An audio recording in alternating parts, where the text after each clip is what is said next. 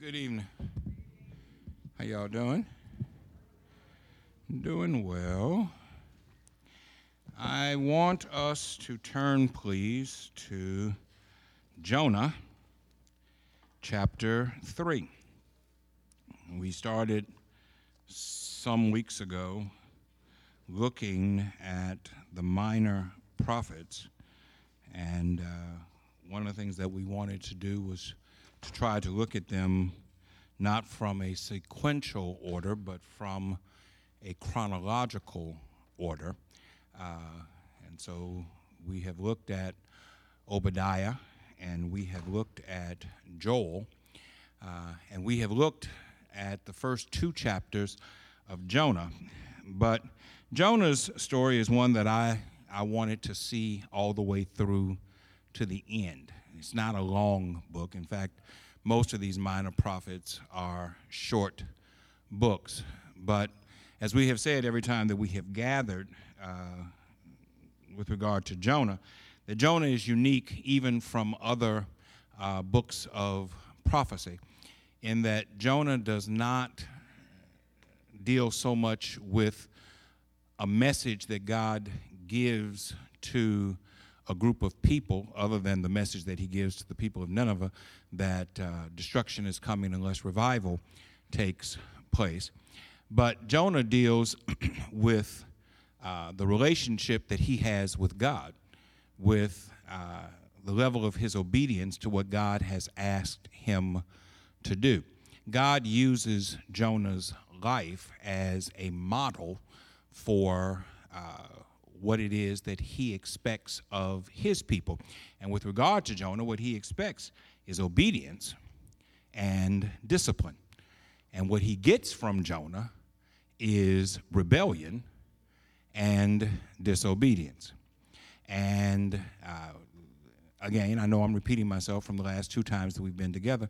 One of the interesting things about Jonah is that the story does not end with and they lived happily ever after. Y'all remember all them fairy tales y'all used to listen to when y'all were kids? Goldilocks and the Three Bears and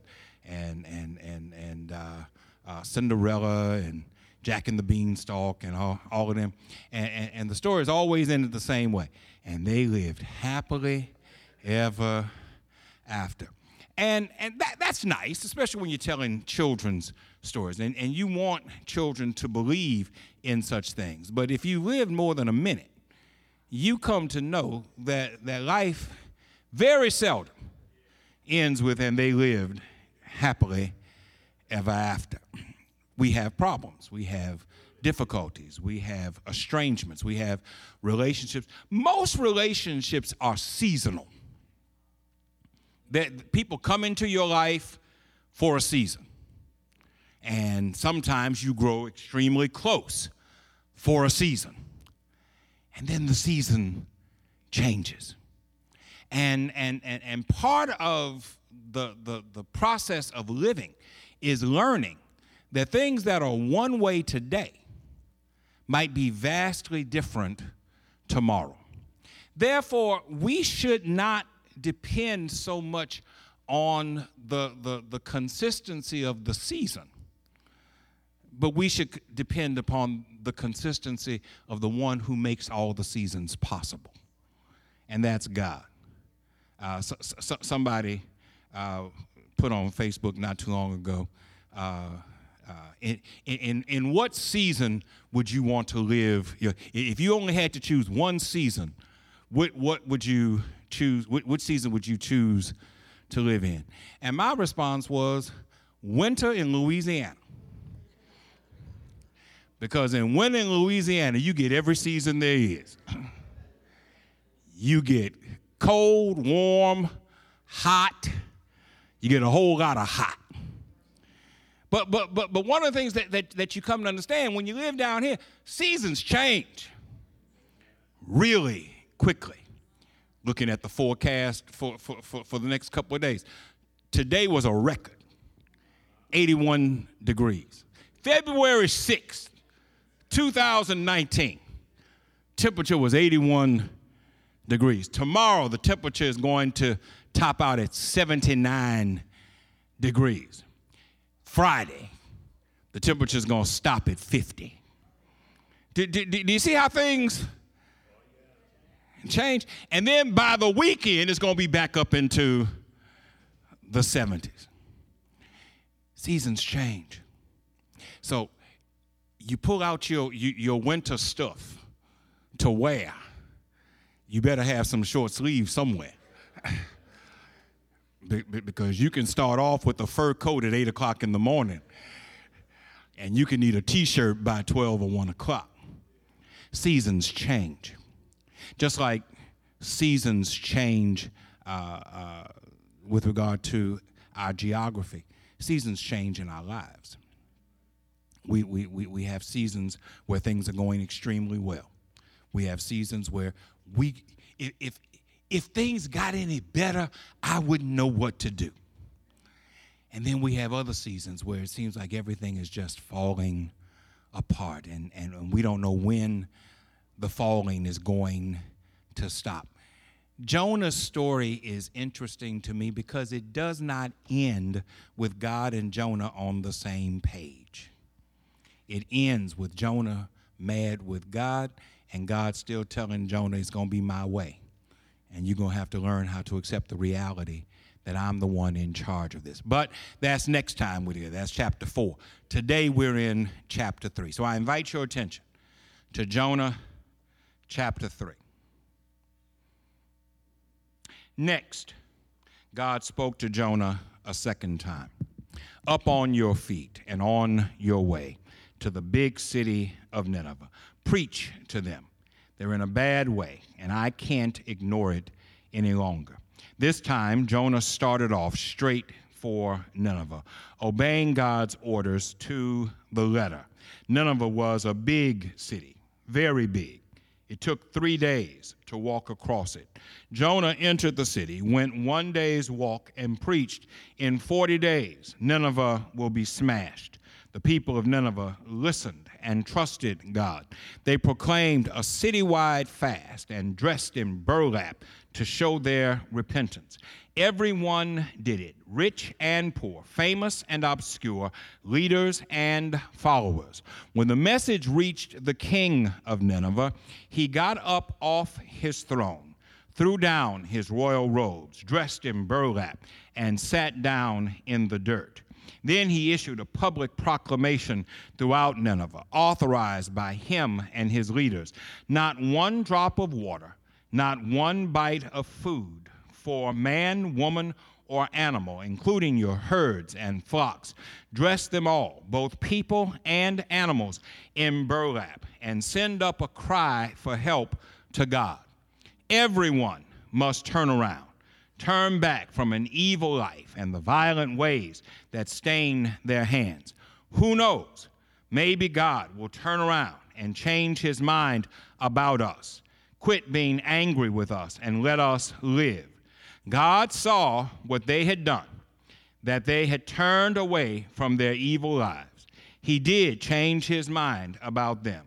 What he said he would do to them, he didn't do. All right. Jonah's story follows a fairly sequential order. In chapter 1, God gives Jonah an order and tells him to go to Nineveh, the capital, or one of the capitals, actually the summer capital of the nation of Assyria, and preach against the city. Preach revival against the city, that the city might be spared. God says, I'm going to destroy the city unless this preaching takes place, and I have called you to do the preaching. And Jonah says, no, God, I ain't going to do that, because Jonah wants the city to be destroyed. Assyria was the prevailing world power at that time. They were the empire, and Assyria was threatening God's people, both Judah and Israel. And Jonah, being a good Jew, wanted the enemies of Israel to be destroyed. And so when God said, go preach to Nineveh that salvation might take place, Jonah gets on a boat and goes in the opposite direction. God sends a storm, and the storm is so tragic, so heavy, so overwhelming that the ship looks like it's going to break up.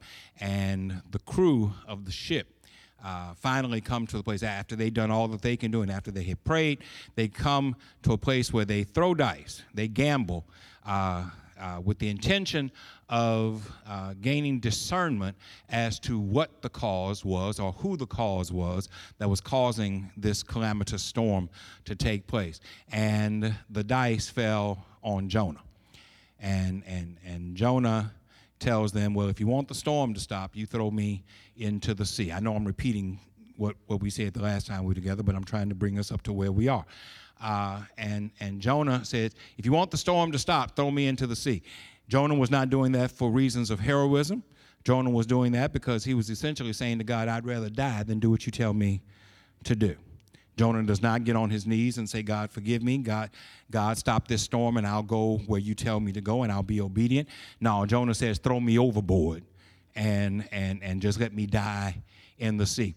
After they did everything they could to keep from throwing him overboard, the storm would not relent, and finally they decided in order to get out of the storm, we're going to throw Jonah into the sea. Immediately upon Jonah going into the sea, the storm stops, and the pagan people who were the sailors on the boat come to worship Yahweh, come to worship the Lord our God.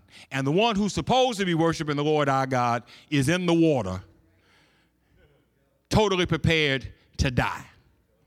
But God intervenes and sends a great fish. I know y'all like to think it's a whale, but read the scripture. It doesn't say it was a whale. And you say, well, what's the difference? A whale is a mammal and a fish is a fish. Basic biology, in case you didn't know that. Whales are not fish, and fish are not whales. Whales are mammals that happen to live in the water. It was not a whale, it was a great fish, and the great fish swallows up Jonah.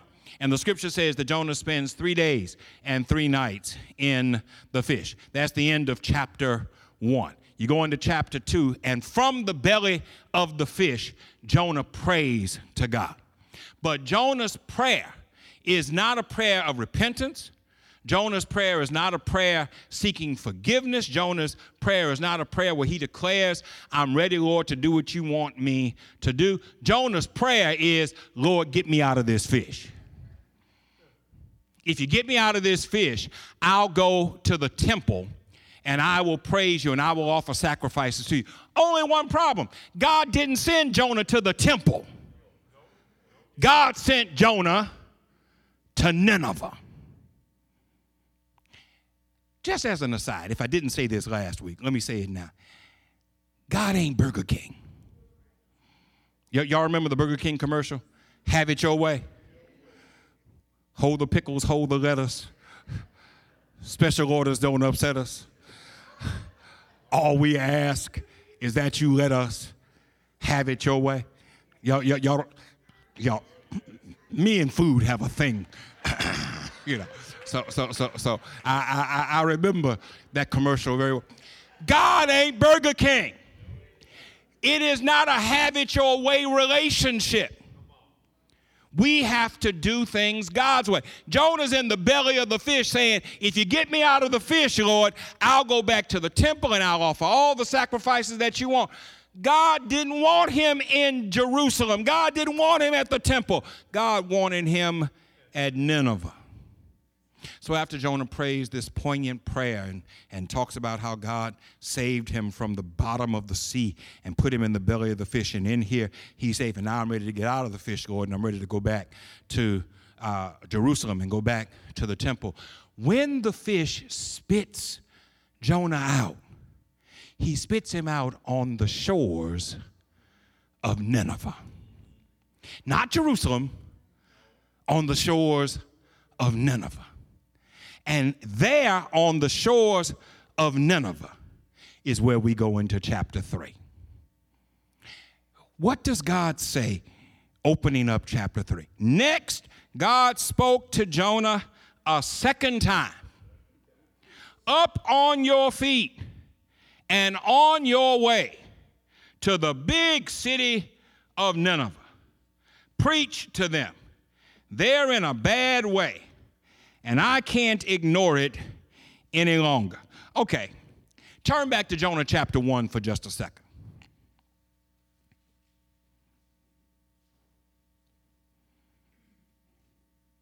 Look at the first 2 verses of Jonah chapter 1.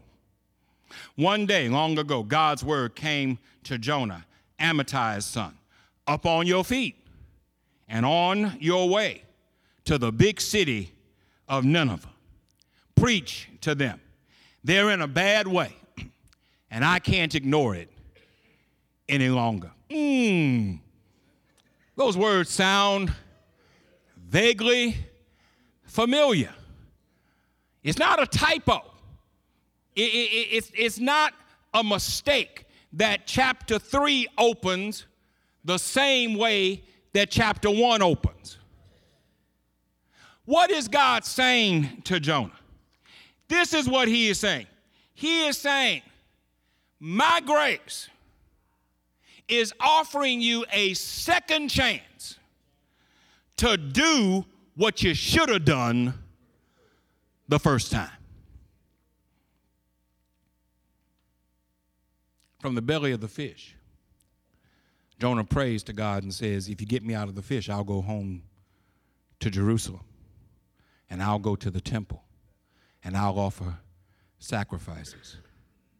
But God's instruction to Jonah was up on your feet and go to Nineveh and preach against that city, because they're in a bad way, and I can't ignore it any longer. There's a lesson in that for us. There's a lesson in that for you and me. The grace of God is extended to us so that we can get it right this time, what we didn't get right the last time. I won't even say the first time, because the first time was a long time ago. I met the Lord in a field in St. Francisville, Louisiana, in 1947. That was the first time. Okay? So it's not the first time. It's the last time. When y'all woke up yesterday morning, grace woke you up. Grace woke you up yesterday morning. And when grace woke you up yesterday morning, God had an agenda for your life. You want to know what the agenda? It wasn't a long agenda. It wasn't a deep agenda. But it was God's agenda. Love the Lord your God with all your heart, soul, mind, and strength. And love your neighbor as yourself. That was the agenda for the day. And when you got up, you were expected to follow the agenda for the day. Well, if we're honest with ourselves, some of us didn't get out the door before we deviated from the agenda. We said things we ain't had no business saying. We did things we ain't had no business doing. We thought things we had no business thinking. When we left the house, we went places we ain't have no business going. And of course, that's the assumption that you were in the right place when you woke up.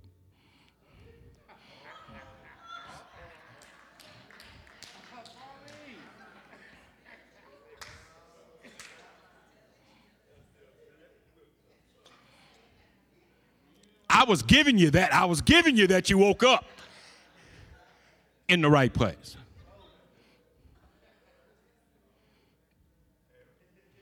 You deviated from the agenda. All throughout yesterday, you deviated from the agenda. You did what you wanted to do, how you wanted to do it, when you wanted to do it. And when your head hit the pillow last night, you had not kept the agenda at all. But God, in his grace, woke you up this morning And when God woke you up this morning, he gave you an agenda for today. And here's the thing. The agenda for today is exactly the same as the agenda was yesterday. So, I'm here by the grace of God. Okay, what you gonna do with that grace? Y'all like say, I'm here by the grace and mercy of God. Okay, what you gonna do with that grace and with that mercy? God says to Jonah, God gives Jonah the exact same command that he gave before. Grace does not relieve us of the initial responsibility. That's an, if I was Charles Smith, I just said something. Grace does not relieve us of the initial responsibility. You are as responsible today to love God and love your neighbor as you were yesterday. If you have a tomorrow, you will be responsible for the agenda doesn't change. Now, I know you got your own schedule. I hope he gets us out a little early because I got someplace I want to go before I go home. You got your own schedule. It's all right to have your own schedule. You get to make your schedule. God sets the agenda. And God's agenda is very simple. Love him and let your love for him be reflected in how you love one another. So, he tells him to do exactly what he was to do in the first place. The assignment did not change. The destination did not change. The mandate does not change. New chances do not mean that we have been relieved of previous responsibilities. It just means that we have another chance to get it right where we messed up yesterday. Additionally, I want you to see that Jonah was expected to use the same tool. If you look at chapter 1, if you look at chapter 3, he says the same thing. Up on your feet and on your way to the big city of Nineveh and preach to them. Preach. Some of y'all don't like the word preach because you think that that's just a special class of folk. So read it from those versions that use the term proclaim. You might not want to be called a preacher, but every one of you in here is a proclaimer. Or at least you ought to be. Have you met the Lord? Did he come into your heart? Did he change your soul? Have you got good religion? Have you been baptized? Is your name on? Y'all like singing them songs, right? And the answer is certainly. Well, if you've been touched by the Lord, not only are you called to the same assignment, but you're called to use the same tool. And the tool is proclamation. Go and proclaim.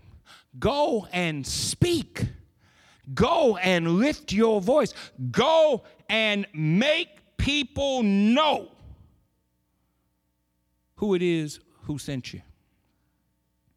Preaching, proclamation, announces, asserts, affirms, calls, challenges, convicts, empowers, enlightens, equips, lightens our burdens, and liberates those who are held captive. That's the power of proclamation. Do you want to know why the devil wants the church to be quiet? Because the devil knows that there is power in proclamation. And for too long, the church has tried to do the work that God has called it to do without proclaiming the word that God has given it to proclaim. We obfuscate the word. We soften the word. We switch the word. We lift up the word that we like and leave out the word that we don't like. Jesus is confronted by the devil in the wilderness after he's been out there for 40 days and 40 nights and he hasn't eaten, and the devil comes to him and says, you got to be hungry. Why don't you turn these stones to bread? And Jesus' response is, man does not live by bread alone, but by every word. And I lift that up because of the term every, not just word, every word. You and I got our favorite passages. We got the stuff that we like, and that's the stuff that we cling to. But there's more in this word than just the verse that you like. See, you like blessed are the meek, but you don't like turn the other cheek. Amen. You like blessed are the pure in heart, but you don't like forgive us our debts as we forgive our debtors. Every word, not just the words that you agree with, not just the words that fit your own personal philosophy of life. We don't have a philosophy of life. Not if we're in Christ. He sets the agenda. And it is incumbent upon us to adjust ourselves to him. And it's proclamation of the word that reminds us and challenges us and charges us and convicts us to do that very thing. And so God says to Jonah, go to the same place I sent you the first time, with the same assignment I gave you the first time, and with the same tool that I told you to use the first time. Go and proclaim. Go and speak. Go and share my word with these people. Nobody you can say a whole lot of things about where you're deficient, but nobody in here can say that you can't proclaim. Unless you don't know nothing to proclaim. Now, if you want an excuse not to proclaim, here's one. You don't know nothing. You don't spend any time in the Word. You don't spend any time wrestling with the Word. You don't allow the Word to convict you. You're never challenged by the Word. And if that's the case, then you can't proclaim because you ain't got nothing to proclaim. This is a call for us to recognize the value of staying steeped in the Word of God. Because without the Word, we don't know. Even if you say, well, I have my own experience. I had an experience with the Lord, and I can share my experience with the Lord. And yes, you can share your experience with the Lord, but your experience with the Lord cannot be properly understood unless you have a relationship with the Word of God. You can have an experience with the Lord and not know what to do with it because you haven't been steeped in the Word of God. You can have an experience that you think means one thing and God means it for something else. And you won't know because you haven't spent any time into the Word. So, He gives him the same responsibility. He gives him the same charge, and he says, use the same tool. What God is saying to Jonah, he's saying also to us. And that is, God gives each of us an opportunity to turn a no into a yes. Because if we're honest with ourselves, all of us have said no to God about something. I ain't going to love that person. I ain't going to forgive that person. I'm not going to serve that person. I'm not going to talk to that person. I'm not going to have anything to do with that person or that group. All of us have said no to God. God's grace is given to us, is extended to us with the expectation that with his grace, no becomes yes. Just out of curiosity, which one of us thinks that we have the right to tell God no? Show of hands. Nobody's hand. It's funny. I was teaching this morning at noon, and I asked a question. I said, just out of curiosity, which one of us in here thinks that we're perfect? Show of hands. Show. And one hand way in the back went up like that, and then she threw it back down. I didn't even get one hand that thinks that you have the right to tell God no. You don't have the right to tell God no. And so God's grace is an opportunity for us to do what God tells us to do. So this time Jonah gets up and he goes into the city. But I want to emphasize this point. He does it, but he doesn't do it joyfully. He does it, but he doesn't do it thankful for the opportunity to get it right. He does it because God said do it. And I'm going to be obedient to what God said do, because I don't want to go back in that fish. So what does he do? Jonah entered the city, went one day's walk, and preached. In 40 days, Nineveh would be smashed. The people of Nineveh listened and trusted God. They proclaimed a citywide fast and dressed in burlap to show their repentance. Everyone did it. Rich and poor, famous and obscure, leaders and followers. When the message reached the king of Nineveh, he got up off his throne, threw down his royal robes, dressed in burlap, and sat down in the dirt. Then issued a proclamation throughout Nineveh, authorized by him and his leaders: not one drop of water, not one bite of food for man, woman, or animal, including your herds and flocks. Dress them all, both people and animals, in burlap, and send up a cry for help to God. Everyone must turn around, turn back from an evil life and the violent ways that stain their hands. Who knows? Maybe God will turn around and change his mind about us. Quit being angry with us and let us live.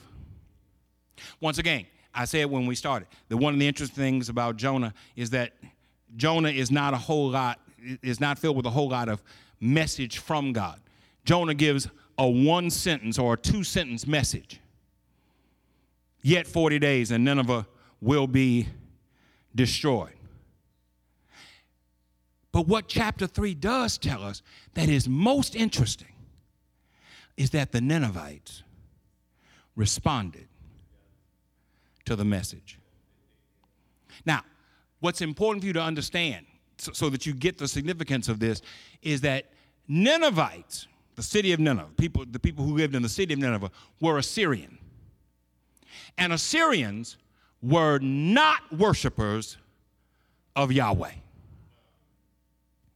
They were not worshipers of the God of Abraham and the God of Isaac and the God of Jacob. In fact, Assyrians were not monotheists. They did not believe in one God. Hear, O Israel, the Lord our God is one. They didn't believe that. They worshiped several gods. They were what we call polytheists. They worshiped several gods. So it is highly significant that when Jonah goes into the city and preaches to the people about Yahweh, the polytheists stop worshiping the other gods and repent and turn their attention toward gaining the favor of Yahweh. What makes it doubly interesting is that the one who is supposed to be serving Yahweh ain't pleased about what he's been asked to do. In this, do you get a picture of the church? For just a second, see Jonah not as a reluctant prophet, but see Jonah as a reluctant church. For this to have any meaningful significance to us, it can't just be a historical event that we're reading, but we have to be able to draw some practical things from this. And one of the practical things that I want us to draw is the lack of joy that is in Jonah is indicative of the lack of joy that exists within God's church. And if we are a joyless church, what does that say about our relationship with God? I'm jumping ahead just a little bit. We're going to cover it next week when we get to chapter 4. Jonah was joyless because Jonah knew what God was going to do. And Jonah didn't want God to do what God was going to do. Jonah didn't want Nineveh to be saved. And so while he goes into the city and while he proclaims what he was told to proclaim, he doesn't do it with any joy. I can imagine he's walking through Nineveh, not like a revival preacher, 40 days until Nineveh is destroyed. If you don't want to be destroyed, you need to come to, I can imagine that's the way an excited evangelical preacher would do it. Nineveh, you need to straighten up. But Jonah walks through Nineveh like, 40 days. 40 days till Nineveh is destroyed. And I hope he hurries up and destroys it. 40 days until Nineveh. There's no joy. There's no enthusiasm. There's no excitement about being a partner in the work of God. We preach Sunday at 11 o'clock about partnership, about partnering with God, and about the excitement that ought to be ours to be given the opportunity to partner with God. Jonah has no joy in the prospect of partnering with God. He is the most reluctant partner you would ever find. So reluctant that he would prefer to drown than to do what God said do. Is the church guilty of being an unhappy partner with God? Is the church guilty of simply going through the motions, but not really having any enthusiasm about doing what God has called you to do? I would put forth the proposition that perhaps the answer is yes. If we were more excited, this sanctuary would be full. It'd be full, not just tonight, but it'd be full every time the doors are open.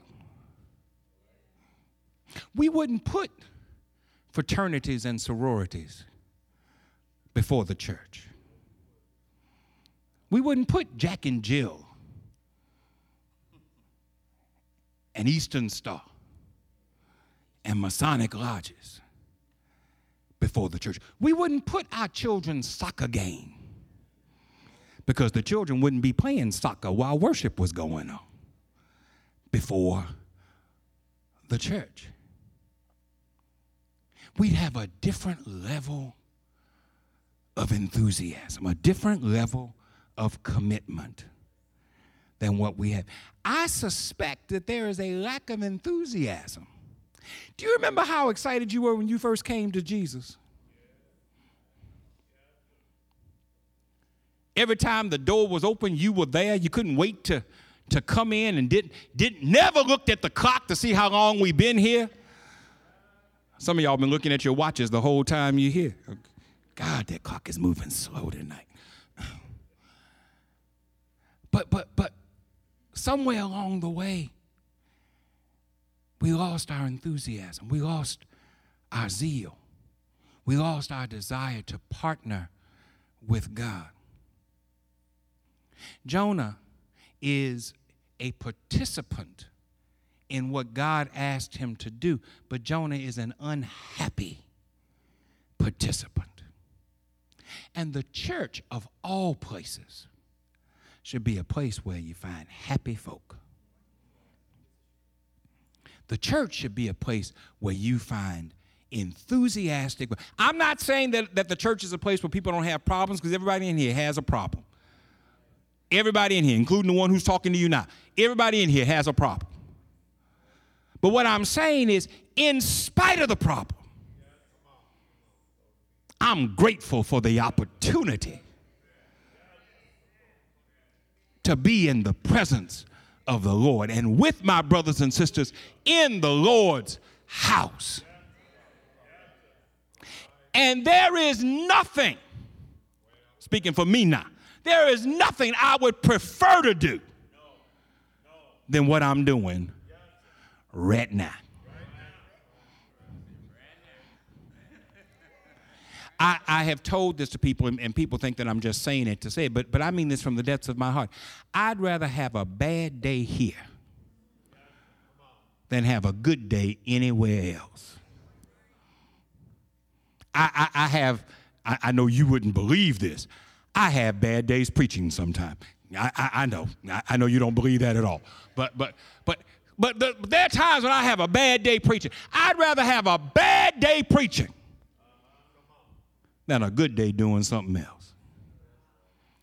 Because I'm confident of one thing. This is what I have been called to do. And I have committed my entire life to this. And I'm going to die doing this. Don't want it to be anytime soon. Just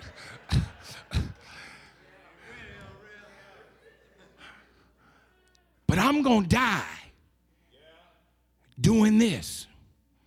And that's okay, because this is what I've been called to do. And I get, even when I'm tired, I get enthusiasm. I get excited. Sometimes when I walk through that door, I feel like I'm dragging the whole world with me. But Lord, once I get in here, and once I stand up, and once I start, all that stuff is gone. And I'll pick it up when I walk back out of here. But for right now,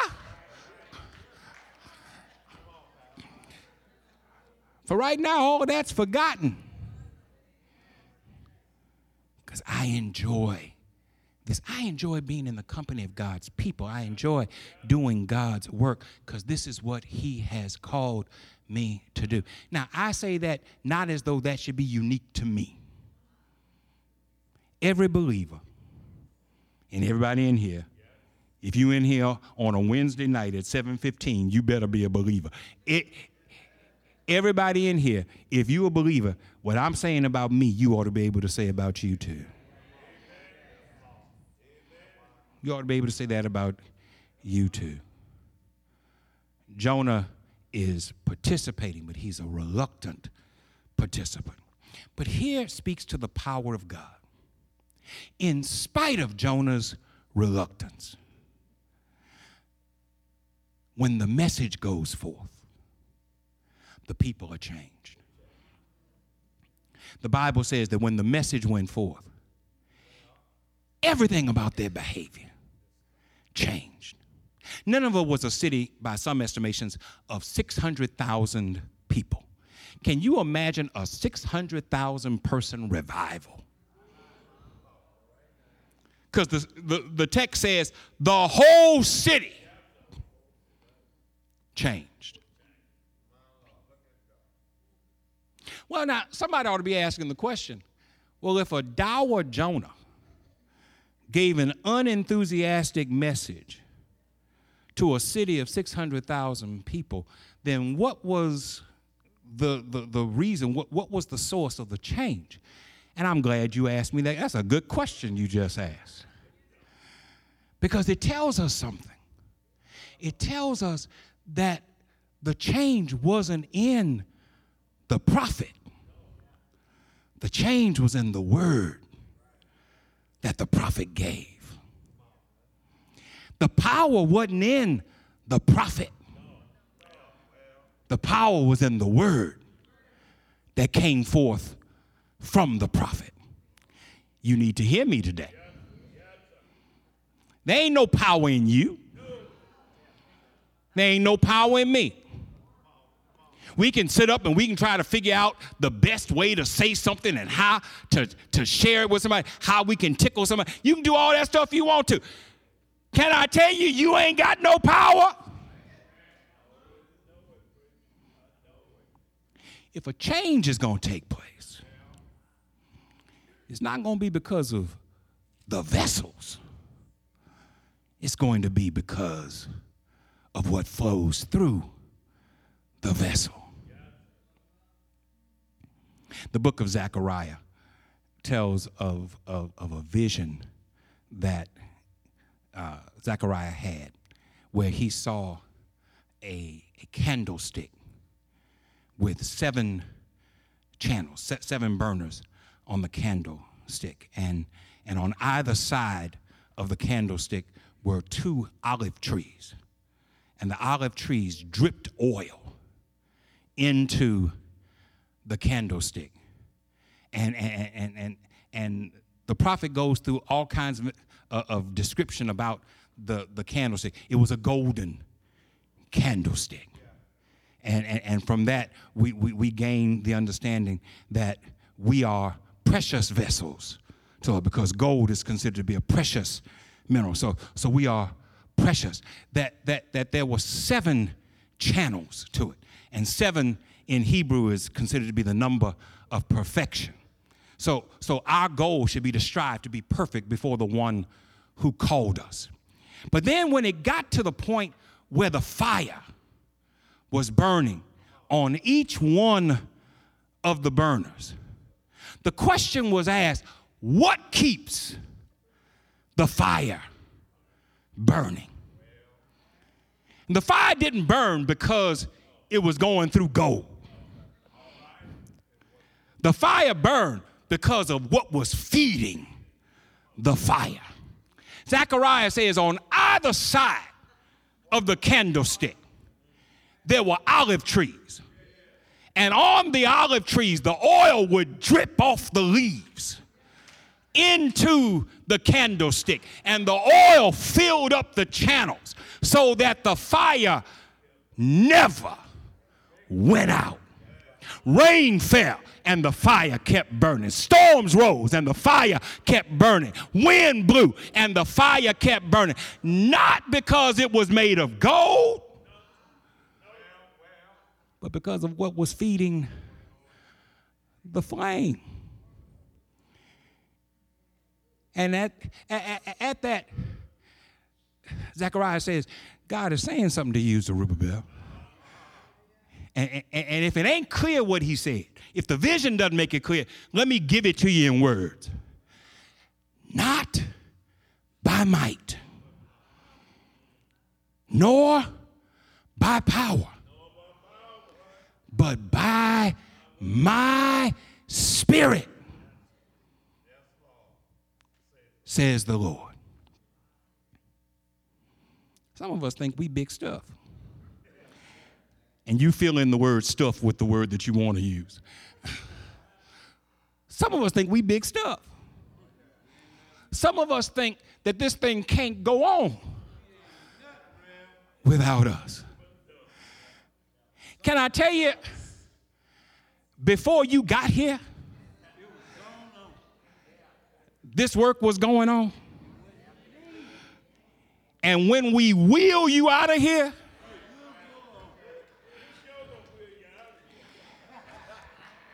earth to earth, ashes to ashes, dust to, when we wheel you out of here,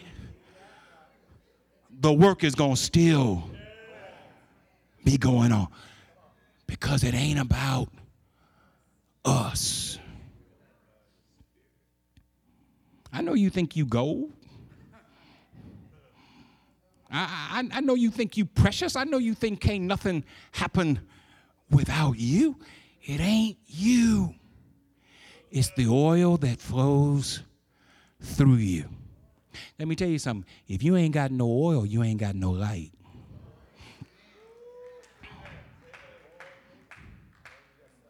No oil, no light.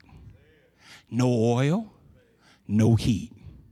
No oil, no strength. No oil, no efficacy. Do you know what a golden candlestick is without fire? It's a piece of furniture sitting up against the wall. It's a decoration. It's nothing. It's meaningless. The only thing that gives it meaning is its functionality. And it only functions when it has the right stuff flowing through it. You don't function right if you ain't got the right stuff flowing through you. You want to know why the church is filled with so many unhappy people? Because you're trying to do stuff without the oil. Because you're trying to do it without him. Because you're trying to do it your way and not his way. And the fire won't burn. But if you get reconnected with the power source, Scripture says Jonah gave an unenthusiastic message to a city of people who had never heard of God. But when he gave it, the word was so powerful that 600,000 plus folk stopped what they were doing, took off their clothes and put on burlap. Do you understand the purpose of burlap? It was an indication of sorrow, mourning, and repentance. And the king said, we ain't going to stop with people. We going to put burlap on all the animals. Even the animals going to wear burlap. Now, I know I've told y'all before, Fido ain't going to heaven. Some of y'all love your dogs more than you love people. But Spot ain't going to heaven. But the king of Nineveh was so interested in gaining the favor of God that he says, we ain't going to stop with people. Even the animals are going to wear burlap. We ain't going to stop with people. No animal is going to drink any water or eat any food. Nobody's going to eat anything. Nobody's going to drink anything. And we're going to prostrate ourselves before this God that fella told us about. The power wasn't in the preacher. The power was in what he preached. We ain't got no power. But God does invite us to be participants in his program. You think this thing can't go on without you? Get sick. I ain't gonna tell you to die. Get sick. Let me tell you what happens when folk get sick and we going home. When folk get sick and folk find out that you're sick, first thing they say is, oh no, so-and-so is sick. How bad is it? Are they in the hospital? I need to go find so-and-so. Well, that's the first week. And then they come by and they check on you once or twice. See how you're doing. Anything you need, baby, just call me anytime, day or night. If there's anything I can do for you, all you got to do is let me know. That's the first week. Then wait a couple of weeks. And then I'm checking on so-and-so. So-and-so doing all right? I ain't going by the hospital. I'll just call and see how they, and these days they don't even call, they text. Somebody to read the text after a while. Then after about 2 months, they send a card. Thinking of you. Hope you're getting better. And about 3 months after that, who is that? Who you talking about? I don't know who that is. Where did they sit in the church? Help me to know who they are.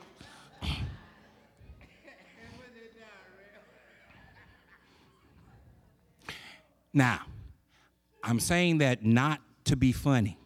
It is funny. But I'm saying that I've been in the church my whole life. I've seen this happen over and over and over again. I grew up in this church. I marched into this church in 1972 when we came in here. Sometimes when I stand here, I see faces of folk who ain't here no more. Folk who I remember when I came into this building in 1972, and I can look across the first 2 rows here with the deacons' seats, and I see faces of people who ain't here no more. I see O.O. Isom, and I see William Armstrong. He's the one who sat in that chair. And I see Joe Winding, and I see Sylvester Foster. And I see Brother Jefferson, and I see Walter Scott, and I see P.W. Baker. Some of y'all don't even know who those names are that I'm calling. But they sat right here. And then over there, Miss King and Miss Washington and Miss Addie Scott and Miss Hattie Eli and Miss Olivia Wright. First 2 rows over there with the deaconess rows. I see those faces. I hear their voices. I hear their prayers. Governor Thomas sat right up there. He couldn't pray without quoting a hymn.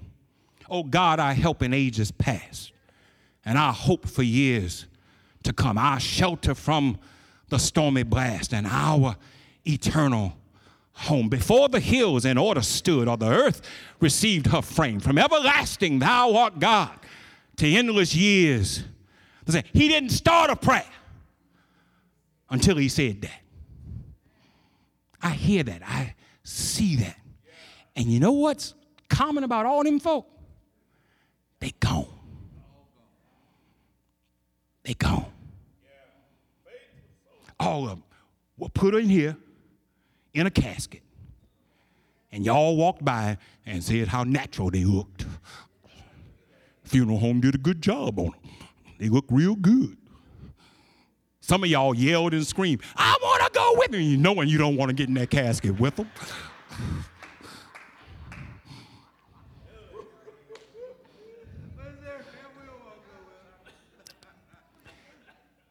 But they're all gone.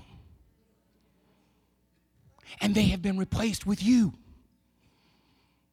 I called names of people and I'm looking at your face. You don't know who I'm talking about. Guess what? In 20 years, I'm going to call your name. And somebody else is going to be sitting in here and they, who is that?